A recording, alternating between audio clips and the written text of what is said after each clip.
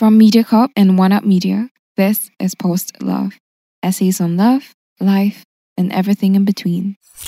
Maybe it's not marriage. Maybe it's love. I just hope that someday someone would love me. Well, but I've only loved one man. L'amour. I've got a hunch I'm never going to feel no other kind of love.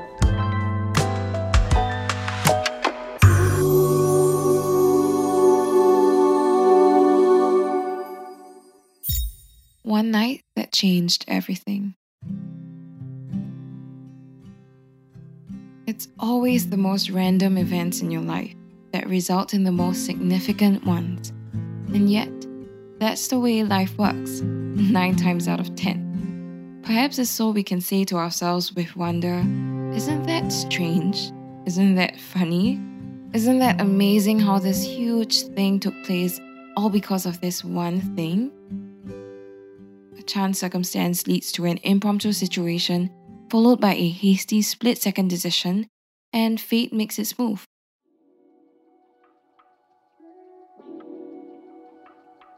The random event in this case was one hot, sultry night out after a long, arduous day at work, when a couple of my colleagues persuaded me to accompany them for a night out to decompress. How could one night so inadvertently change everything? Going out for cocktails was not even something I did under normal circumstances, as I'm not really a big drinker, but that was the nature of that day.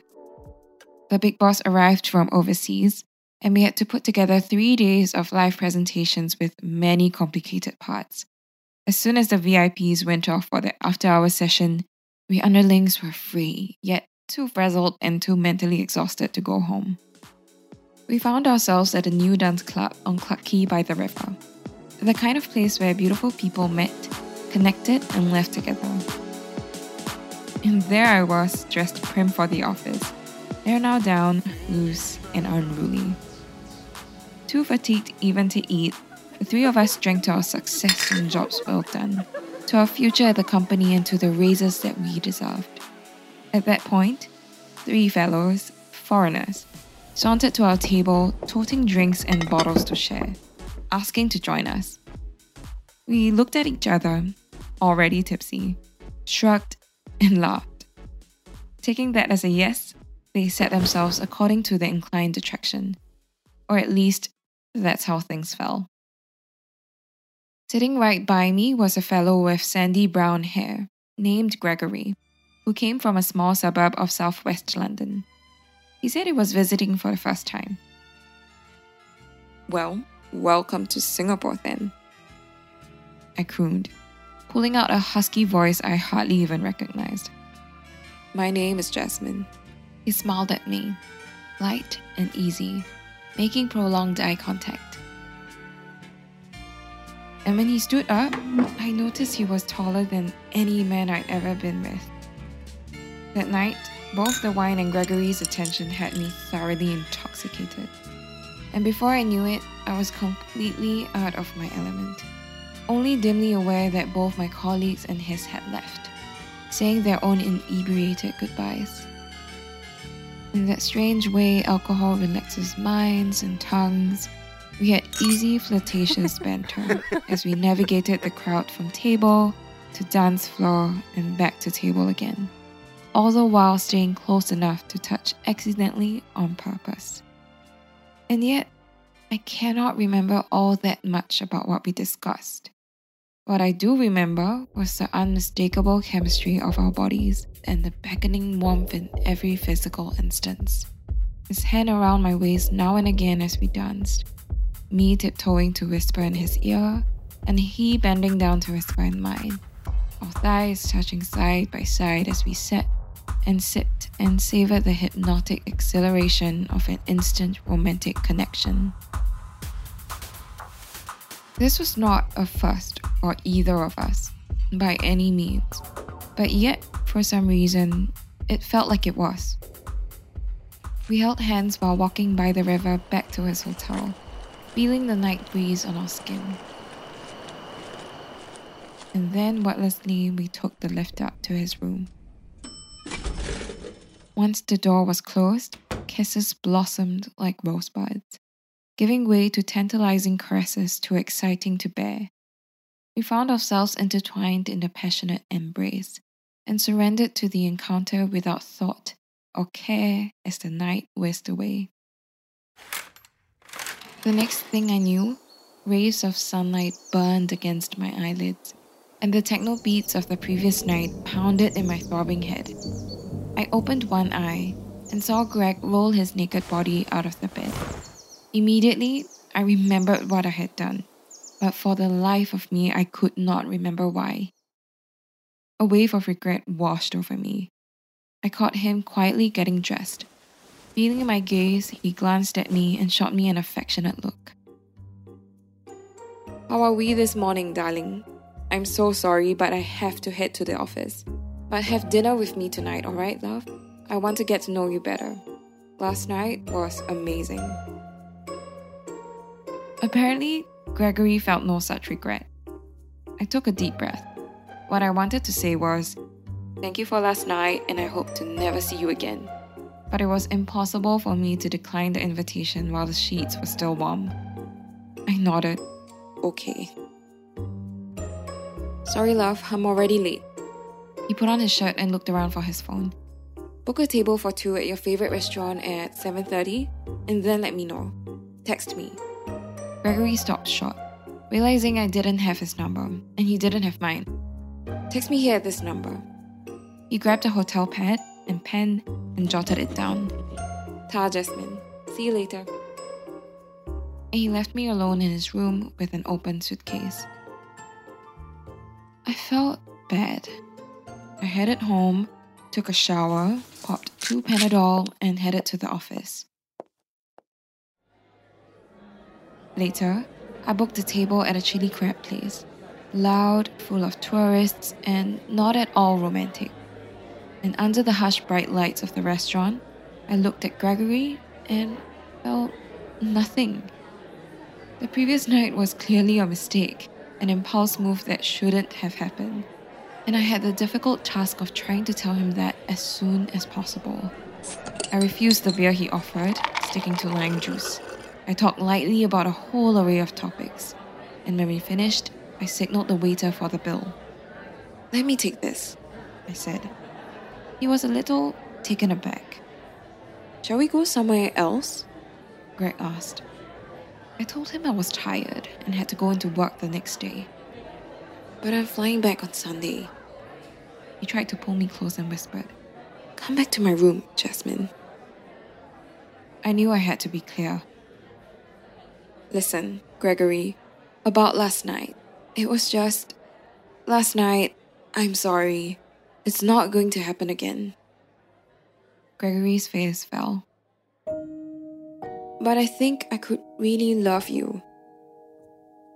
"You don't even know me," I said kindly. "We don't know anything about each other." He was quiet, letting the truth of my words sink in. He looked at me searchingly. "Can we at least stay in touch? I'm going to be back in town next month, and I'd really love to see you again." I nodded. "Sure, fine, okay. Call me." In the weeks that passed afterwards, Gregory texted me a few times. But there was really nothing much to sustain the connection. The next time I heard from him, he was saying that the trip to Singapore had been postponed for another month. I texted him back, "No worries." I tried to put the entire encounter out of my mind, to sweep it away as nothing more than a drunken mistake that shouldn't have happened. But I couldn't, because 6 weeks later, I discovered that I was pregnant. I was immediately thrown into a circus of mixed and tumultuous emotions. Shock, uncertainty, apprehension, fear, and regret. The mistake had resulted in another mistake. Now what? What would people say? What would people think? I lost no time at all in making an appointment with the doctor, only managing to get one 3 days later. In those 3 days, I was deep in thought. I did not love Gregory, nor have any feelings for him, and yet he was definitely the father of this child. My first thought was to ask the doctor to terminate the pregnancy. It was certainly early enough for that, and yet something made me waver, an emotion that bubbled up from deep inside me. I was single and employed. I rented my own flat. I knew I would have the support and understanding of my family and closest friends. I had always wanted to be a mother, so why shouldn't I have this baby? When the doctor showed me the heart beating on the screen of the ultrasound, the tiniest of flickering, I was filled with sudden certainty. Even though I knew that the path ahead would be fraught with challenges, being in Singapore especially, which is still a very conservative society, I knew I could not terminate the pregnancy. I would not let myself make another mistake on top of the first. Summoning the courage, I decided to reach out to Gregory, needing to share the life-altering news that I carried within me. I wrote, "In the same way that I did not plan our meeting, I also did not plan for this. I'm sorry, but I wanted to tell you that I'm planning to have this baby, because I've always known I wanted to be a mother." I was completely honest and told him I had no expectations of him and that he did not owe me or the child anything. I did not hear back from him for 2 weeks, and then I got a text. "I'm going to be in Singapore next week. I want to see you."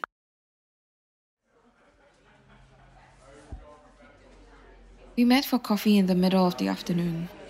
He looked the same as he did when I first saw him. We smiled at each other, then sat down and ordered our drinks. Coffee for him and herbal tea for me. I'd stopped drinking alcohol and caffeine since I found out. "Are you seeing anyone?" Greg asked. I had to laugh. I told him no. I asked if he was, and he told me he hadn't seen anyone since me. I smiled and shrugged. "So, you're having this baby," he said. I nodded. "I want to help." "You don't have to." "I want to. I like you. I'd like to be a part of your life," he said. "As a friend," I said. "As a co-parent and as a friend. And who knows what else in the future." I let my eyes meet his. But I knew myself. He was nice enough, but I did not know him. "I don't know you," I said. "Get to know me." "I'm going to be very busy. I really don't have time for relationships." "Fine, whatever you want, but I'm the father, aren't I? I want to be part of this baby's life, no matter what." Gregory was firm. I shrugged. "Okay." We shook hands on it. Time worked its usual magic, and within a year, life had changed beyond recognition from that sultry night at Clarke Quay. The heady chaos of late-night feeds, fitful sleep, and sweet fasts replaced my career-centric days. Our child, a curious and enchanting being, was the sun around which my world revolved. Amid this joyful turmoil, a picture of Gregory nestled among the others on our living room wall. He was there, albeit digitally, for our child's every milestone, his face beaming with pride on the screen during our regular video calls. An unusual bond was cemented, not just between our child and us, but also between Gregory and me. It was as if the spark from that unexpected night had evolved into a slow burn of shared responsibility, mutual respect, and enduring friendship. Our arrangement was far from conventional, and not without its challenges, the greatest of which lay not within us, but within the fabric of the society that surrounded us. The law in Singapore viewed our child as illegitimate due to our unwed status. Despite the fact that our child is free to grow and forge a path in Singapore, the implications of our legal status withheld numerous benefits, affecting both him and me. From housing privileges to maternal incentives, like baby bonuses and tax relief, the repercussions of our unconventional arrangement are deeply felt. When our status became apparent, Gregory's periodic visits to Singapore were fraught with an underlying tension, a gentle reminder of the legal quagmire we found ourselves in. But I'm grateful that we choose to focus on the moments of joy, the laughter, and the little parenting bloopers of our small yet resilient family. As I watched our child giggle at Gregory's antics on the screen, I felt a strange sense of peace amidst the uncertainty. Indeed, there were quiet, contemplative nights when I found myself questioning whether my child would in time question the unconventional path I had set us upon. Nights where I would wrestle with whether or not I had made the right decision in the first place. All of this had come from a mistake after all. An accident born out of exhaustion, inebriation, and poor judgment. How could something good come out of this? How could a single chance encounter change the course of your life? Weren't you supposed to work hard and plan and prepare for the things that you value the most? Your school, your career, your family? These were the thoughts that often invaded my mind. Thoughts that made me question if I deserved to be a mother. But perhaps that's the way life can be sometimes. You won't always get what you want, and you won't always like how things come by. The most you can do in times like these is your best, if only to remind yourself that mistakes don't have to be complete failures, or that a single chance encounter can actually change your life for the better.